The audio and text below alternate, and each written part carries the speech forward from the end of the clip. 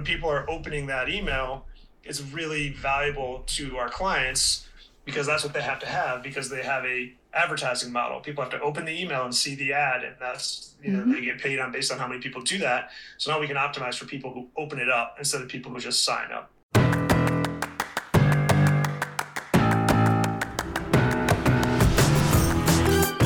Welcome to the Marketing Expedition Podcast, an auditory journey through the latest in marketing, branding, and advertising. Now, here's your Marketing Expedition guide, Ray Allen.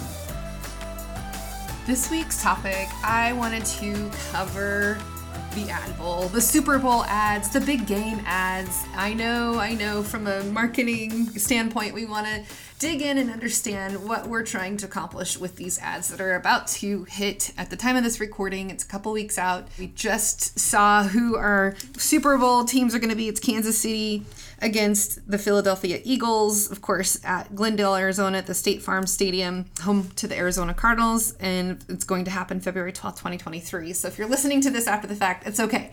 We are going to talk about the ads because somebody who works in an advertising agency and has for the last 20 years gets a little excited about what's going to happen and how much people are going to spend on getting these brands out there. And even though some of the economic woes that have been going on, maybe or maybe not, depending on your industry, but media budgets in recent months have not really dampened the marketing excitement for Super Bowl 57. And Fox has already sold the lion's share of its ad inventory back in September of last year with 30-second spots for the broadcast, reportedly going for a record $7 million for 30 seconds. Last year, advertisers had paid about $6.5 million for similar placements, but now we're at $7 million for a 30-second spot during the Super Bowl. So, of course, we want to watch that. And if you're into the game, you can watch the game too. But for people like us in the marketing world, we want to see what's going on. And fan loyalty to pro football has really shown signs of strength during somewhat of a volatile period and can be further shored up by an exciting championship game, of course. That's what happened. Now, during Super Bowl 57, the big game, hopefully I don't get in trouble by saying it or mentioning it, but it is what it is. I'm calling it by name. So copyrights reserved to the Super Bowl and to the NFL. But the big game viewership has increased by 12% compared to the prior years. And of course, with 36 million households tuning in. So advertising has definitely gone to some major players. We've got cryptocurrency and another category that has been somewhat of a bust. And then Pepsi in May relinquished its decade-long status of the Super Bowl halftime show sponsor, paving the way for Apple Music to take its place.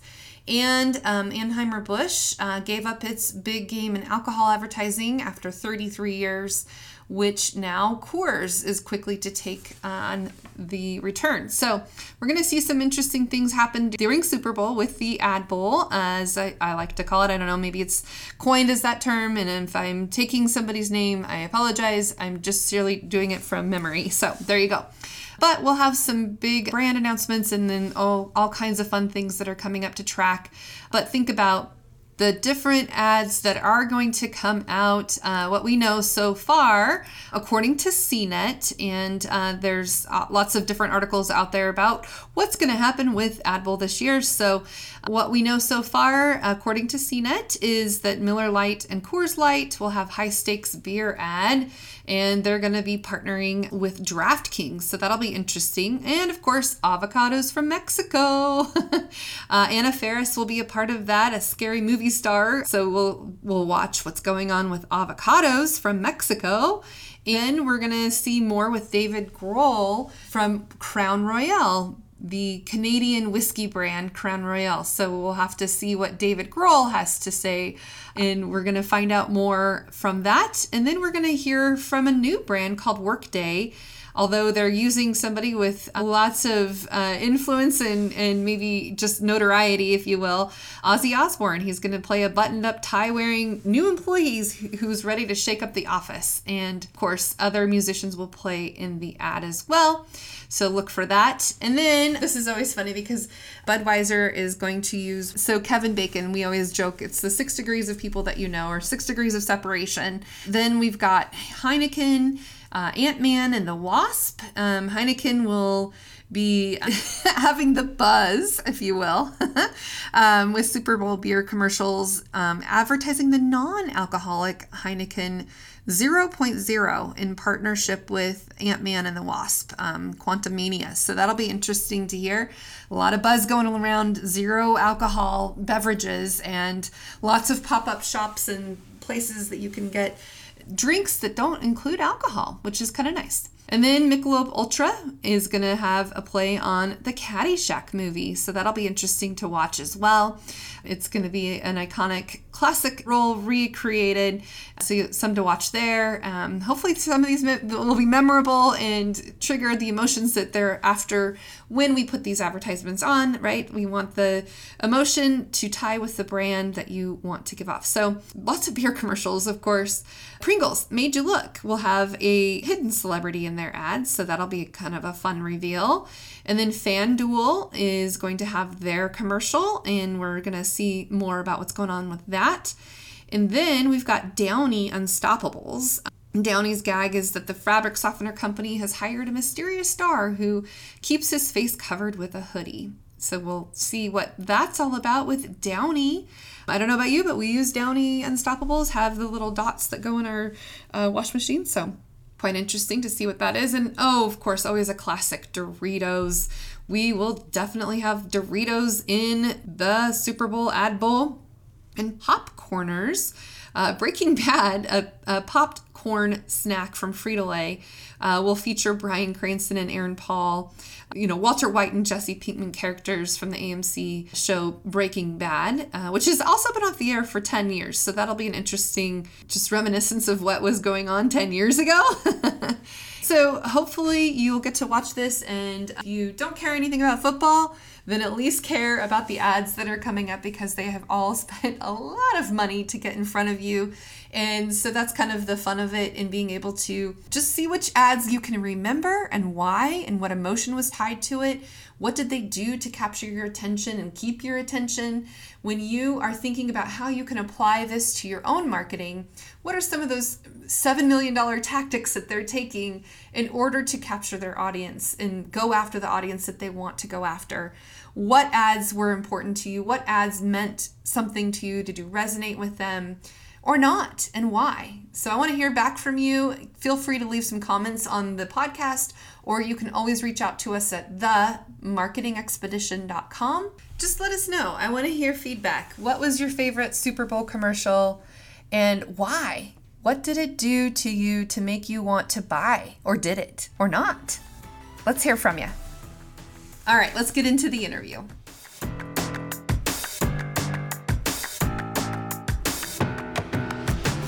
Welcome to the Marketing Expedition podcast. I'm your host, Ray Allen. Thank you, Chris, for coming to the show. I want to share with our audience more about you and your journey, and then we'll get into all the good stuff about social media and all the nuggets that we want to talk about. But let's just first start off about you, Chris. Tell me how you got to where you are now. I'm excited to be here. Thanks for having me. To give the listeners a little bit of my background, to give them a sense of how I got here, like you said, and maybe some context to some of the insights that I hope to share here. I'm a career entrepreneur. There could be lots of stories about all the different businesses I started, most of which didn't work out all that well. But in a career of twists and turns, I found myself in a place where companies were willing to hire my co-founder and I to help them grow their businesses. So I grew up in Chicago. I went to Georgetown for undergrad. I lived in Costa Rica for a few years and did green real estate there. I lived in New York City, which took me to starting a video game business with some co-founders, which took us to California. And when that video game business, when I left that business, it was like, raising money from investors and trying to grow a business for the community. I came back to Chicago, which is where I grew up, and was very interested in growing a business that made more money each month than it spent. I know that's a crazy concept, but it was really important to me at that time. And so my co-founder, Brian Davidson, and I, Brian hired myself and our third co-founder, Dan, to build an affiliate marketing program for him. This is in 2013-ish, 12 or 13-ish, about 10 years ago. He was working in-house at a Chicago business called NCSA, which helped high school student athletes and their families navigate the athletic scholarship I am world. very familiar with that. We are going through that right now. With NCSA? Yeah, my senior in high school was ready to play football for some college. She's got a couple different offers, and I know what that is all about. Oh, great. Well, hopefully NCSA has worked out for you. It's been a very long time since Brian and I have been involved, but we helped them. Brian was in-house there for years, helped them start and grow their social media program as well as their Google Ads campaigns and SEO. That's how Brian and I met. He left that business, and a year or two later, we had just stayed in touch as friends. We would meet up in Chicago, and he was about the only friend I had that likes to drink beer and talk about digital marketing. So Sounds like a pretty cool friend to me. And then we separately, but met up before. Separately, we both went to the first Pearl Jam concert at Wrigley Field in 2013. Awesome. And we met up there ahead of time, separate groups of friends that we were going with. But I said, oh, you're going, I'm going, let's meet up. So we met up, and I had already had in mind that I was going to ask him if he wanted to start an agency. He had some clients, he had some freelance clients, I had some freelance clients, and I said, why don't we just put this together and start an agency? So he says, yeah, sure, sounds good. Let's talk on Monday. So we met up on Monday at a coffee shop. On Tuesday, we were at a co-working place, and we have been doing it ever since. Now, going back to that night at the show, it rained super hard, and at Wrigley Field, the city of Chicago puts very strict rules in place as to when the show has to end. It's very loud, of course, and there's people that live around there, and so the deal was like it has to end at 11. Of course, it rains for like an hour, and so the show goes till 1 a.m. and Eddie Vedder's like, we're gonna pay the fees, and he's waving this flag, this Cubs flag. And then fast forward now about maybe 7 years after that, Brian and I have been in business together for 6 or 7 years, and the Chicago Cubs ownership has hired us to promote all of the new buildings that they have in the Wrigleyville area. They built a hotel, there's all these bars and restaurants, they built a whole entertainment district around Wrigley Field. So we're closing that deal and very happy to be signing a contract. We're standing in there, like we're sitting in their conference room that overlooks the field, and they have the flag from that Pearl Jam show behind glass, hanging on the wall where we're signing the contract. And so of course we told them the story, and of course they absolutely loved it. So we both said, wow, like we made some progress, and two, isn't this cool? So that's a little bit about me and our background and how our business got started. What a cool brand story. I love it. That's so cool. So let's just share a little bit more kind of this journey where you've evolved to now and what you're doing with your agency and how you are helping your clients. Absolutely. So I would say that we reached a somewhat steady state strategically, 4 or 5 or 6 years into the agency. At the beginning, we were doing a lot of different things that were relatively broad, and I think we were not as clear as what we're really, really good at. And then we got a couple clients. One was Lending Tree, where we were like in the big leagues and managing a lot of ad spend and dealing with their very high level teammates, working with their very high level teammates as well as their ad account reps. So we had a really high level Facebook rep, and I remember being in a meeting with them in California and being like nervous and be like, actually, we really know what we're doing here. So that was a big unlock for us where we were like, we can really play at the maximum on paid social. And so we really focused on digital ads, especially Facebook and Instagram ads, but also Google, of course. Mm-hmm. And then if you want to do those ads well, we're not the sort of people that say, oh, we're just going to run ads for you. we're running ads and the results aren't as what we want them to be, we wanted to be able to fix that. So everything from landing pages to analytics to messaging and strategy are things that we'll look at to try to get better results for our clients. And so going back now about 3 years, in 2020-ish, when Facebook and Apple began this, as Apple was rolling out iOS 14.5 with app tracking transparency in the way that essentially decreased the signals that Facebook ads can see on iOS devices. We saw that coming, and we saw that was going to cause trouble, both in performance as well as being able to read that performance, which has been the case. And there's a much longer story there that I'm sure you're familiar with that seems to have settled a bit. But as we saw that coming, we saw how important that creative was going to become. Creative is always so important, but we just saw that was going to be the lever. And so at that point, we hired designers to bring creative in-house. We did not have creative in-house up to that point. We also didn't have technical capabilities. We knew enough to fix a problem that we had to fix, but we not only brought creative team in-house, but we hired a technical person to be our technical lead who can code and program, and so she can figure out pretty much anything we need to figure out. Again, as the signal loss between iOS devices in particular and Facebook ads became more and more important, it became essential that every signal we could get, we needed to pass back for our clients, whether that's conversions API, all these other tactics you can implement. So having technical and creative capabilities in-house really helped our business, helped what we could do for clients, and has gotten us to a place now where we're doing organic social as well. And there's a lot there, creating vertical video, working on TikTok a lot. So clients hire us to manage their social campaigns, including digital ads, to drive results. And that's really what we do. We try to drive ROI for our clients and show them what that is on an ongoing basis. So we get a client, we try to keep them for a long time through a good relationship and great results. That's great. So what are maybe some of the tools or technology that, and I'm sure it's evolved because there's always so many things out there, there's an app for that, for everything, right? What are some of the favorite tools that you love to use? Sticking on the creative topic, we use Frame.io, which I believe was recently purchased by Adobe. And what they do is they allow us to have a very clean creative approval process. So our team will make a piece of creative, upload it to this platform, Frame.io. We can send that to our clients and say, do you approve or not? And what's cool about it is you can make comments and make little drawings even right on the piece of creative, the little thing, I'm talking about this letter seems off or whatever. And then of course our designer can put just the next iteration up, and it just makes a very clean process and also documents it. So in case in the future we need to understand why we ended up in a place, it's all written down there. That's a really good creative one. Another one on the data side that we like is called DataBox.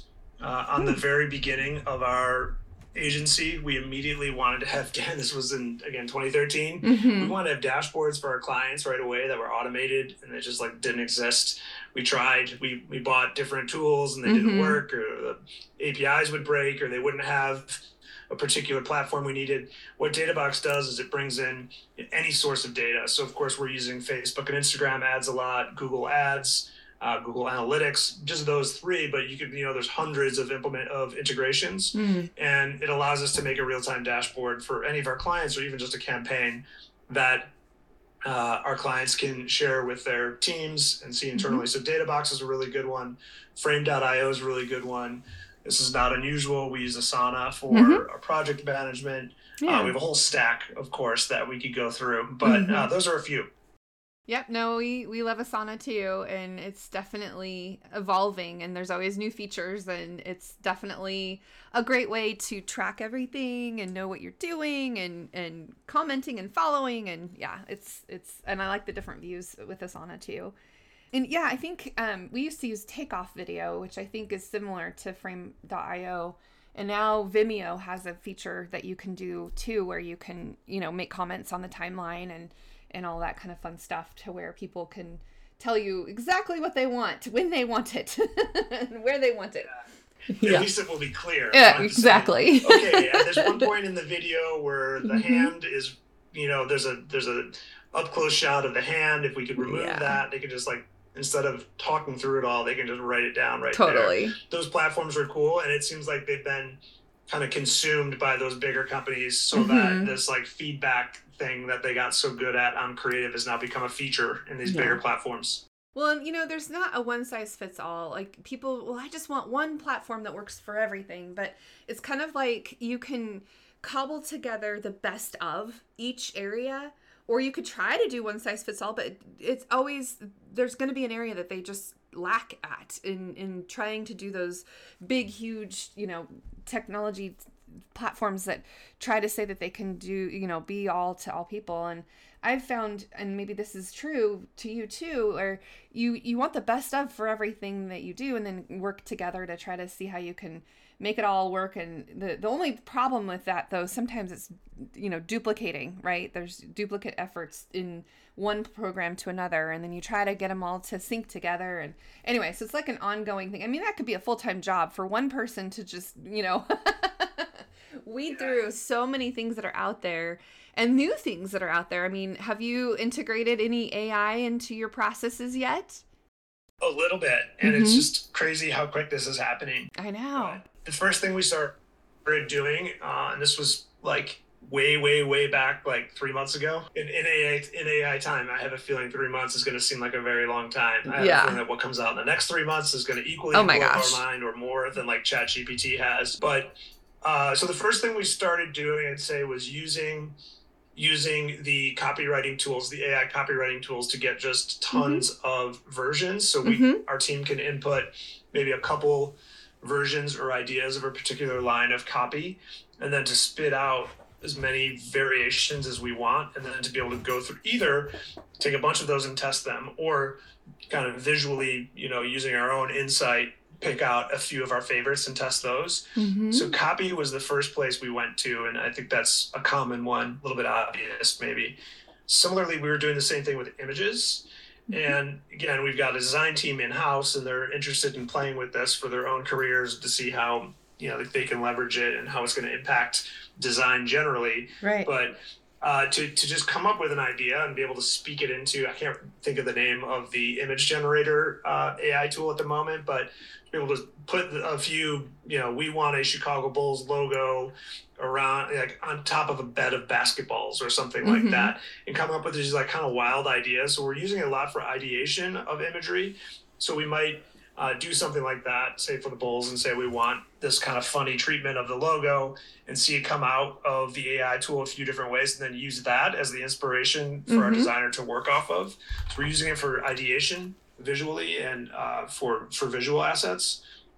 And then, of course, ChatGPT has only been out, like a month or 6 weeks. And like everybody else, it seems, we've been diving in and asking questions. And I just went there yesterday because I was sharing with my students. And of course, the site is down because so many people are trying to get on it and it was like, and that's the thing in academic world. People are scared because now students can just rely on artificial intelligence to write an essay or do all these things. I'm like, well, you know what? We're marketing students. Let's embrace it, because you're going to be in your career in, a couple, either a year or, a semester, whatever.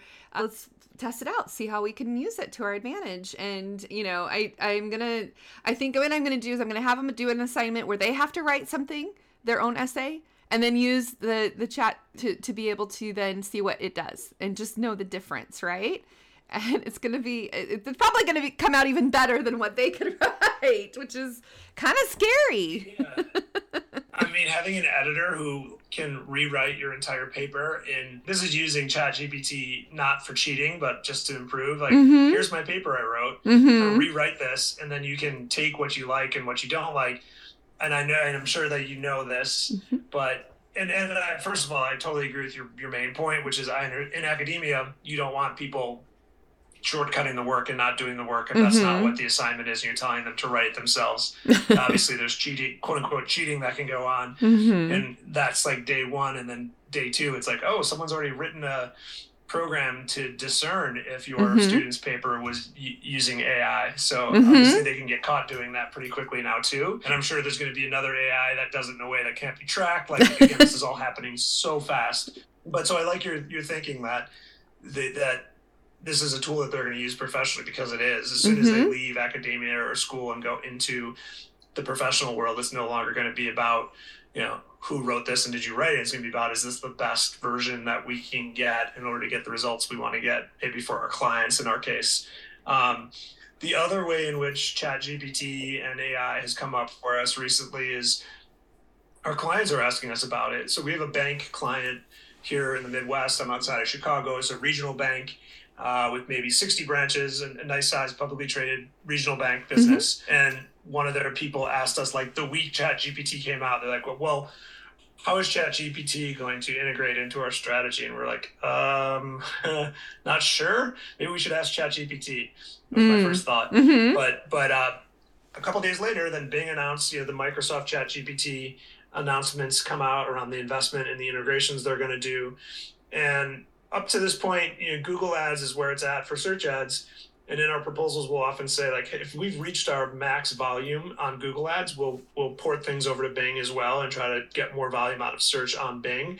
It's very possible that that's going to change in our clients, and depending on how the ChatGPT Microsoft search thing rolls out, that there'll be a good reason to spend more ad spend on Microsoft versus Google, which has not been the case to date. Now, I know Google has AI tools that have been under wraps, and they have a Google AI search that should come out. So because we spend so much money on those big platforms, some of our strategies will be informed by what those companies are doing and how their services change based on these new tools. Oh my gosh, it's going to be a whole new world. I'm sure I don't need to throw a bunch of statistics and percentages at you for you to know that most of us spend too much time staring at screens.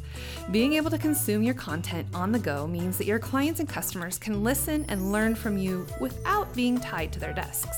With Hello Audio, your customers can put their phones down, power off their PCs, close their MacBooks, and get the information they need from you while they're, let's say, walking a dog, doing a jigsaw puzzle, washing the dishes, maybe when they're in the car or exercising on the treadmill, sunbathing in their garden. Well, Hello Audio makes it incredibly easy for you. No more hours spent trying to figure out tech settings or trying to make a square peg fit into a round hole. You can click publish on an audio feed in a matter of minutes and have control over who accesses what. So visit peppershock.com/offers and sign up for a free trial of Hello Audio. So, okay, when you think about, because you mentioned with your clients and what they're using, and the other thing I'm thinking about too that is with all these automatic chat bots now, and you can ask questions and do all that, right? I mean, that's happening more and more too, and it's like replacing the human connection, I suppose.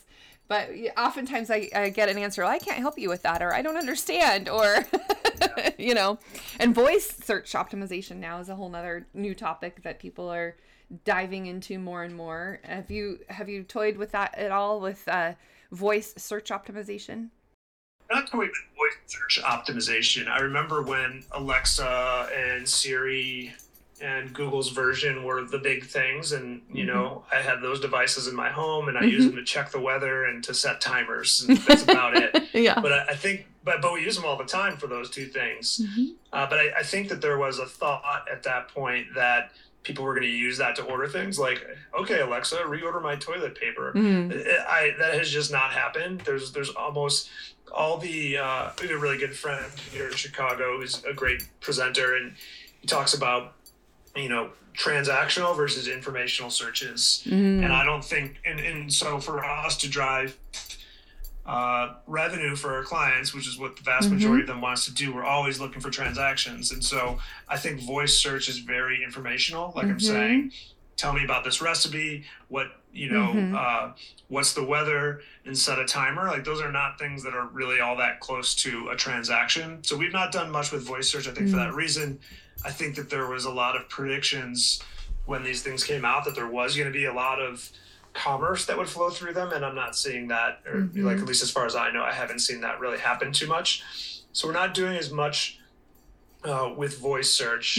But you did mention chatbots, and I remember also when chatbots was the hot thing, and they're not even AI chatbots, but just chatbots. So you take that chatbot idea and you add AI onto it, imagining that the chatbots, like you're saying, used to not have the answers.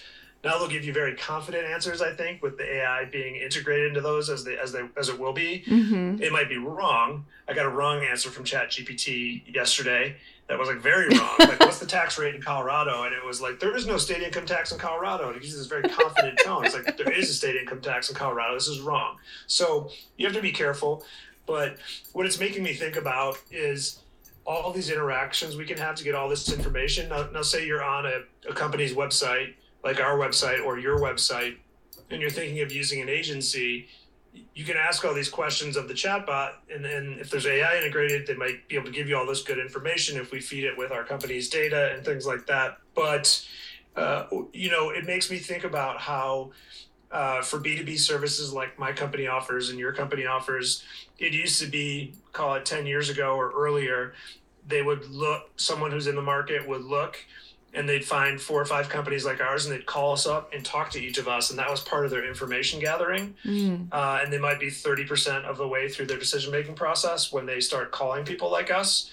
Now they get all the information on the internet, and they have really come close to finalizing their decision before they reach out to a company like ours. So I've seen the stat that says they're 70% of the way through the decision, instead of 30% by the time they actually start reaching out to companies. So they're getting much farther down the decision-making funnel simply because there's more information that they can trust. And so I think a AI-enabled chatbot on one of our websites is just going to continue that trend where people are doing more and more B2B research online, and then kind of calling us when they've got down to maybe their final couple options and they want to talk to us. So all those things are changing the way that consumers and businesses buy things and get information, and it's happening super fast. Oh my gosh. Yeah.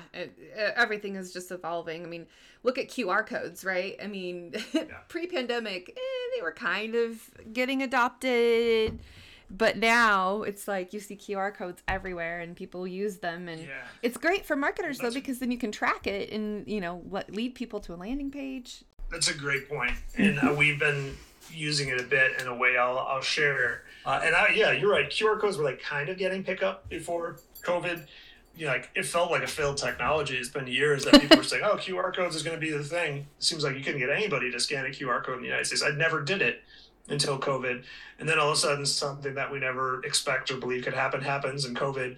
And we're going to restaurants and there's no menus and we're scanning the QR code on the table. And like how different that is from our experience. But you're right, as marketers, and we're extremely agile marketers, and it sounds like you are as well, we saw the opportunity there. So we work with some restaurants, and we work with, like I mentioned, the entertainment district at Wrigley Field, which is called Gallagher Way. And so within Gallagher Way, there's a bunch of different restaurants, and they did not have QR codes before the pandemic, and now they do. And so when it comes to restaurants, again, we're trying to track ROI. So we would work through the restaurant back end, which we liked it when restaurants would use 7 rooms, because we could pass those things integrated with Facebook ads, and we could see when a reservation was made, and then we could ultimately see the revenue that was coming through. Now, the problem is very few restaurants use 7 rooms. And so what the QR codes enable us to do is to prove that somebody saw the ad and then went into the restaurant without this like back end integration that something like 7 rooms allows for. So someone goes into the restaurant, they look at the QR code, they scan it on their phone.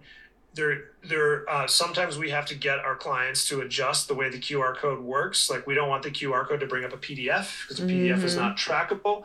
We want the QR code to bring up a live web page that is the menu, and then we can fire a conversion when that menu page pulls up, and that becomes an event that we can optimize towards in ads that's proving that someone who saw the ad now ends up in the restaurant. And so that's the sort of thing that we do a ton of. We're sharing the QR code example, but we are really good at looking at a business and thinking through all the different touch points a customer has, and thinking like, where is a moment that we can find a creative conversion to fire back to the ad networks, and not just accept landing page views or event responses or all these like softer Facebook style conversions that tend not to lead to the dollars and cents that we want. So we want to prove that we sent something to the restaurant. QR code unlocks that. Yeah, you want to have on the flip side, I mean, you can get all of the ad reports to you, but then you want to see on your side, from the client side, okay, these conversions that have happened, how did it work? Where did they go? What did they do? Actually, let's dig into that a little bit more, because I think people sometimes miss that opportunity. They'll take the ad reports and they'll look at those and say, oh yeah, we did great. But then, let's take it a step further. And like you said, track those conversions. Let's dig into that, because I think that people could utilize this even more now, especially since all the tools and technology that we have. When you say we're going to track the conversion, what do you do specifically so that people can understand on the flip side what it is that we're tracking and how we do that? Sure. So the simple example would be when all this happens on the internet. So you're buying something online, is the easy example.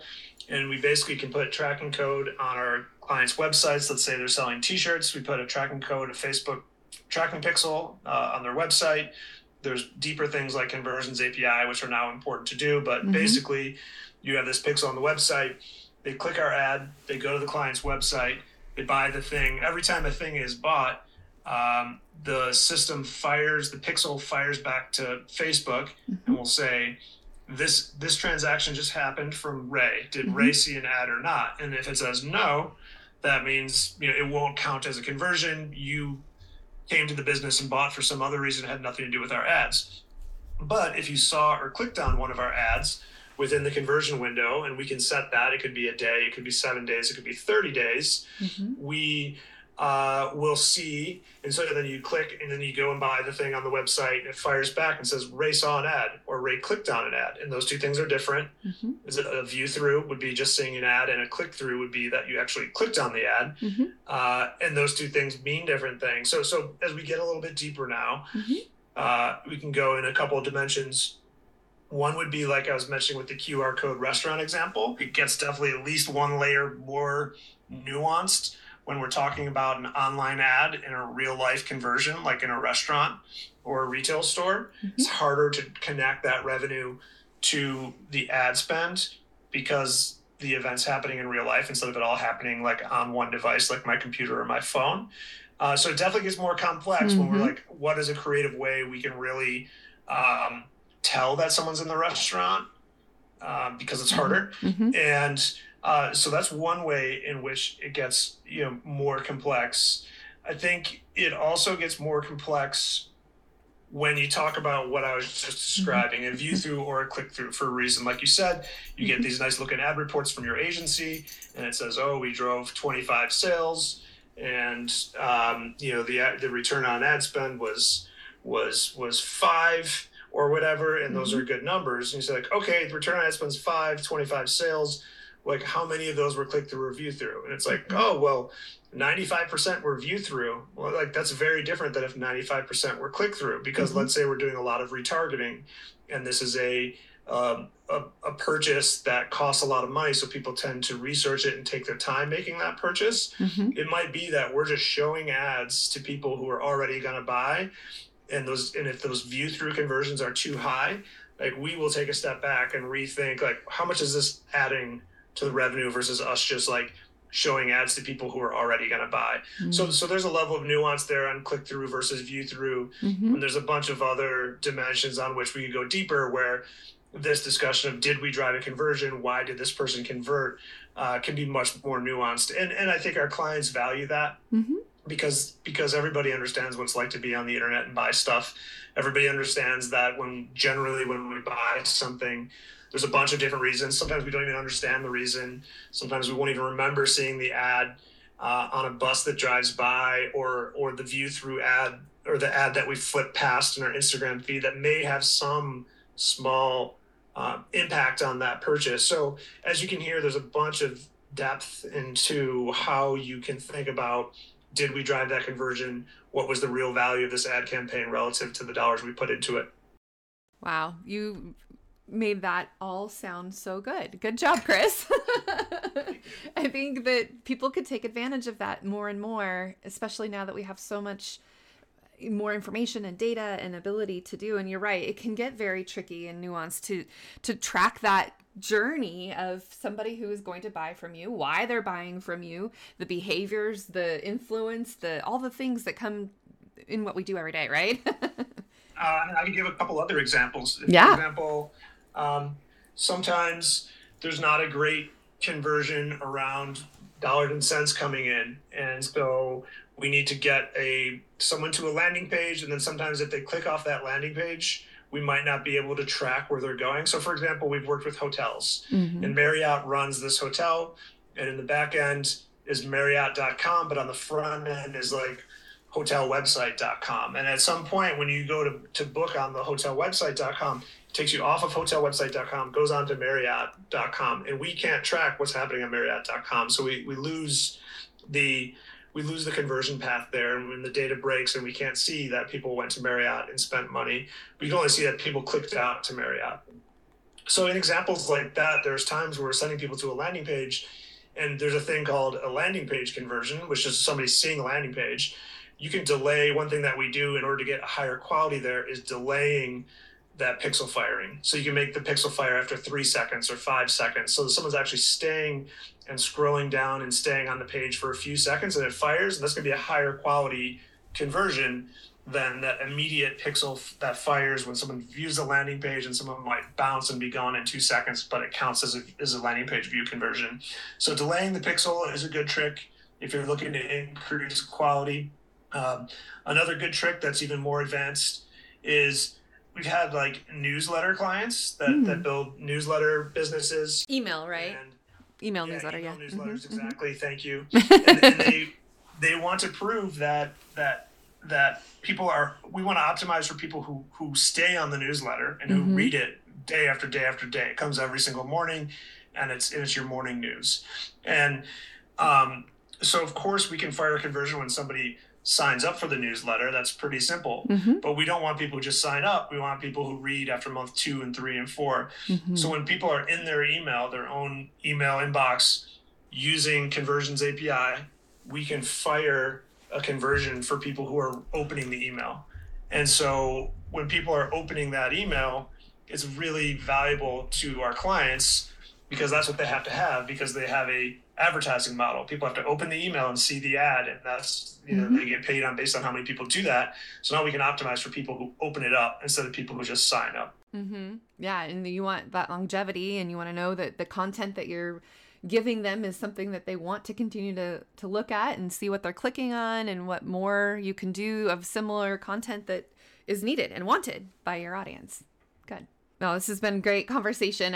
We could probably talk about all of these things all day long, but let's get into a couple more things. What's one thing you wish you had known before you began your career? Great question. My hunch is to say something around patience and opportunity cost.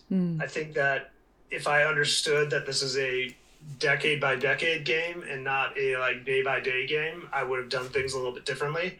There was a point where I was so impatient to make money and to see success that it caused me to make short-term decisions when I should have been making long-term decisions. And now I'm 44 and I've had multiple businesses, and I've been in this business for coming up on 10 years. Yeah. And I think that if right now what I understand is that it's not just what you're doing right now, but it's that it prevents you from all the other things you could be doing. And currently I'm happy with that. Back years ago, when I look at some of the things I attempted because I needed to make short-term money, I was not thinking at all in terms of, what are all the things I could be doing and which one should I do because it's going to put me in a good position in 3 years or 5 years or 10 years. I thought, like, how can I make money right now? And like, I can be empathetic with my former self and realize like I actually needed to make money. So that's why I was impatient. But I think I would go back and tell myself to figure out a way to be patient and try to understand that in my career, if we're lucky, we might have 3 or 4 10-year windows. And I now see my career in terms of decades when, again, in my early years, I looked at it in terms of like days and how am I going to pay rent next month. Right. I can relate to that too, for sure. Okay, so now you have some employees that work with you. As a leader, I want to know, what are some of the biggest challenges that you've had to overcome? So many. There's so many. I think I always aspired to be an entrepreneur, but I don't know that I ever aspired to have employees. And so I come back to that sometimes. And I'm a empathetic person, and I like to get along with people, and I like to be nice to people. And those things definitely have a place in business and have a place in our business. But when it came to hiring, I was inexperienced. And Brian, my co-founder, having worked at NCSA, and had hundreds of salespeople go through there, so he was very experienced. But in the early days, when we were hiring our first teammates, I'd say that we had a 50-50 shot of that teammate being a good hire. And I'm not saying that that was the teammate's fault. It was generally our fault, because our process was like many businesses. And ultimately, the question that we answered at the end of the interview was, do I like this person or not? And that is not the right question to ask. Yeah. And so it took the extreme pain of having some teammates not work out, whether we had to let them go or they quit because it just was not the right fit, to realize that, like, how much I hated that experience caused us to get extremely disciplined about how we interview people and how we hire people. And there's a book called The Who Book that we use. There's very specific ways to do this one interview that we do that has not, knock on wood, has not led us astray. So rather than like 50% rate that I mentioned that I think we had at the beginning, I'd say we're now closer to 90%, and that has made a huge difference in our business. And so that's one thing. I'd say that I, as an entrepreneur, and Brian, as an entrepreneur, like, wanted to build and want to build a business that we want to work in, rather than, working at a company and complaining or not liking some of the details about it. Like, I'm inspired to make something that I hope other people want to be a part of, because it's the sort of place that I want to work. So, for instance, we had an office for 7 or 8 years, first 7 or 8 years of our business. And we said we were very remote friendly and that people could kind of come and go when they wanted. But the reality was, we still had that office feeling of it's 4 p.m. and I own the business, and I'd be like, is it okay if I leave right now? And so it's like, if I'm wondering that, like, this what we were saying, that like we had a flexible culture, didn't feel very true. However, the pandemic happened. My co-founder moved from Chicago to Indianapolis. We gave up our lease, and we paid for a few months of empty office, and then we were lucky that our lease was expiring, just a few months into 2020. And now we have a distributed team. I live outside of Chicago. Our team lives generally across the United States. We have a teammate who's Brazilian, and lives in the US, but she's in Brazil a lot. She's in Brazil now. And we have a Filipina teammate. And so what we do is we get together once a quarter. We take the money that we used to spend on our office space, and we essentially, divide that by 4, and we turn that into quarterly trips. And so I'm going to San Diego next week to see them. Our whole team flies in, and we spend 3 or 4 days together working, hanging out. And it's just like how strong our culture is. Like, we can plan things, we can bring people in to talk about culture, to talk about processes, or whatever it is that we feel like doing. So those are some of the things that have worked out well for us as far as teammates and managing that part of the business go. Wow, that's incredible, the timing that you were gifted with, really, to make that all happen. And that's a big trend now that people are, are they going to come back to the office, or are they going to continue working from home? Is it going to be hybrid? Is it going to, I'm sure that there's challenges that come up, because having that collaborative, in person versus online or on Zoom or, whatever tool you use, how have you seen, what are the kind of the challenges and maybe the benefits of having this distributed team? You're right that I think that one of the main challenges is that spontaneous communication. I think that when it comes to the spontaneous communication of just, hey, I have an idea and you're sitting right next to me, and I'm just going to say this thing, can be powerful. And then it's different than, I have an idea, is it worth chatting my co-founder or chatting one of my teammates about this? It's like a different bar. So I'd say there's probably less communication overall, which is a downside.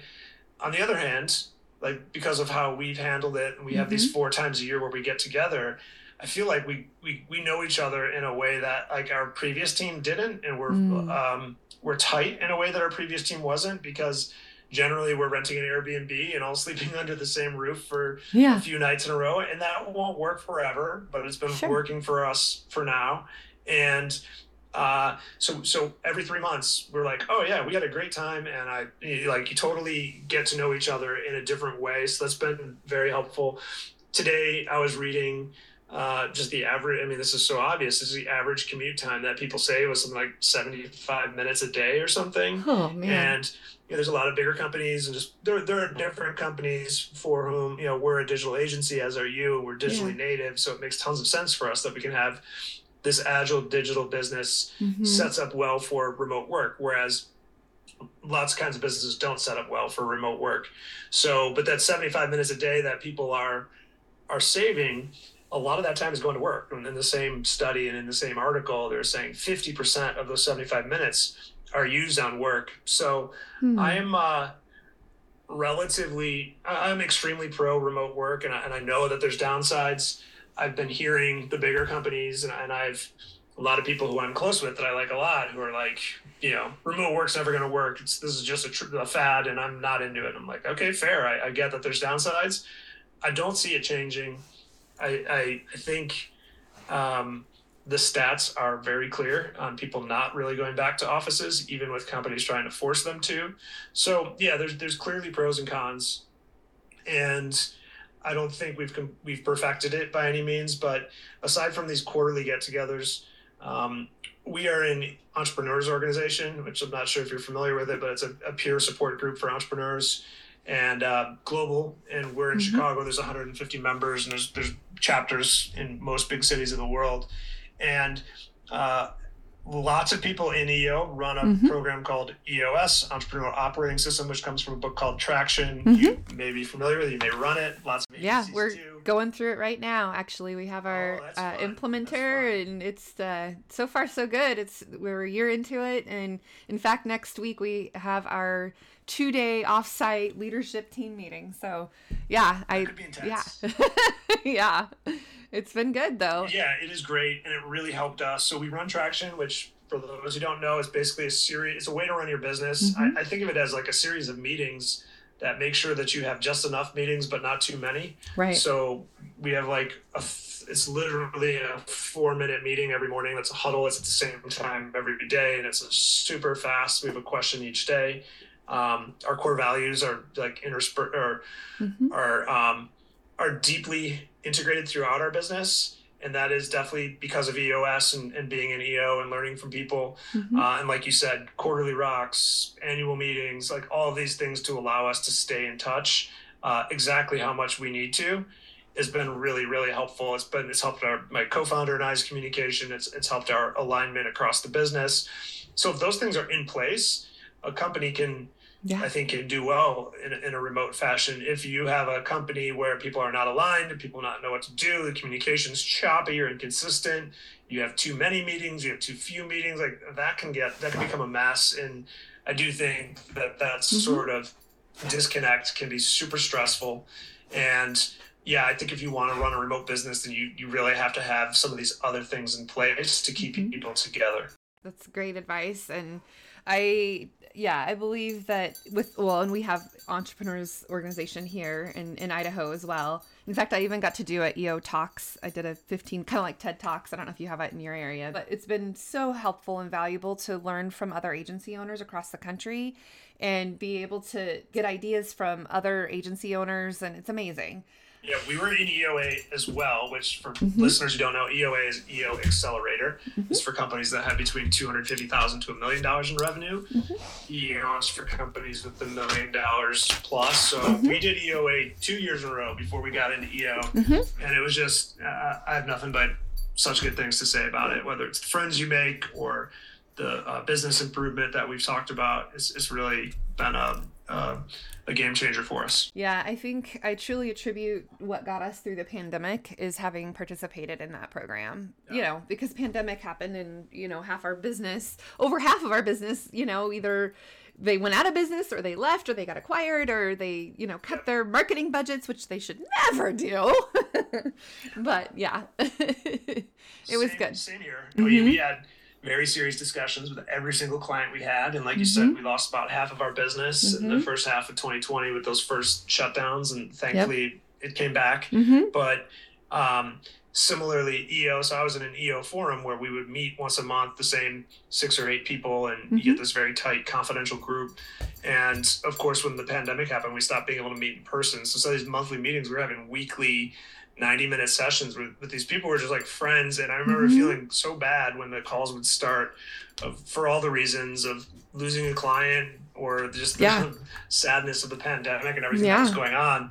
And then when those calls would end, it's not like it wasn't like there'd ever be a breakthrough, like, oh, I just figured out all my problems. But there's a real sense of like, we're all in this together. And these people that I know well are going through similar things. And that's one of the biggest, I mean, it's peer support. So it's one of the biggest things I got out of it during that period for sure, was just the feeling of, I'm not alone in this. Yeah. Well, this has been a very good conversation, Chris. I appreciate you sharing all of the nuggets and wisdom and knowledge that you dropped here. Just maybe a couple more questions. One, I do have my students listening, and so I always love to ask about, what advice would you give to these, our future generation that's about to hit the workforce? A lot of my students are graduating this semester. What would you tell them if they're interested in doing what you do? What would you say to them? Well, I would give different advice depending on if you are wanting to be an entrepreneur, which is what I do. And start an agency, which is what I do, versus if you wanted to work at an agency or get a job. In any case, for me, I would say, I wouldn't necessarily say do what you love. I think that's a little bit simplistic and can even be dangerous, but I would say follow your curiosity. And where you see your curiosity meeting something that you can contribute, you've arrived in a place where you should pay some attention. So it could mean that you're curious about my agency or Pepper Shock or business that you want to work for. Like, don't stop at, reading one blog post, looking at my LinkedIn, and then applying for a job. Like, really dig deeply on where you can add value. And it can mean so many things. You can go to our website and find something that's broken or a misspelled word, or just like, give me a reason to notice. That's not just like, hey, I want a job. Hey, that sounds like a challenge. Hopefully we don't have any misspelled words. I give them extra credit when they find my typos, and they have to, screenshot it, and whoever the first is to screenshot it and send it to me and tell me what it is, then they get extra credit. Yeah, so I mean, kind of going back to some of the advice I would give myself, it's like, rather than, and I definitely would do this, there were times I've had almost no jobs where anyone else hired me. I'm the unemployable entrepreneur at this point in my career, but I did go through a process where I needed a job and tried to get a job, and I would do the spray and pray. I would find 25 or 40 jobs in a sitting and just fire out resumes. And I think if I spent that time really selecting the 3 to 5 places or the 3 to 5 people that I really want to connect to, and then spending a lot of time figuring out how I can add value. Do something that adds value to their life before you reach out to them. The typo one is a pretty basic example, but there's other things that you could find that give you a point of view that make you stand out. So I would, and I guess to summarize that, I'd say go for quality over quantity. And I think that can pay off. Oh, I like that a lot. Yeah. No spraying and praying. We just had a conversation about things to include on your resume. And, if you do a cover letter, you should do a cover letter and make sure that you research the company that you're applying for, not just, spray and pray. It's not good. Not good. Okay. So one last question for you, Chris. How can people get in touch with you or reach out to you, or if they're interested in learning more from you? Yeah, the website is the centerpiece for everything. So please head there. And from there, you'll be able to reach me on LinkedIn, or you can look for me on Twitter as well. I love it. Any final thoughts before we part today? Oh, no, just that this has really been fun, and I really appreciate you having me. Yeah, this is great. Awesome. All right. For those of you listening, the best thing that you can do for Chris and I is go share this podcast with those who need to listen to this. I think there's a lot of great nuggets in here. Thank you so much for sharing, Chris. I really, truly appreciate getting to talk to other agency owners, and this has been great. And until next time, everybody, enjoy your marketing journey. Thanks for listening to the Marketing Expedition podcast. Want to continue the journey? Don't miss out on new episodes. Subscribe on iTunes, Spotify, Amazon Music, or wherever you get your podcasts.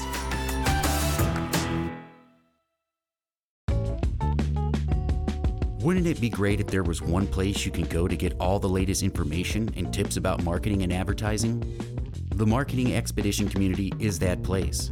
People like you gather in our online community to build relationships with others and find the latest marketing trends, tactics, tools, and technology. We help you build your brand and your bottom line. Start your adventure today. Visit themarketingexpedition.com to find out more.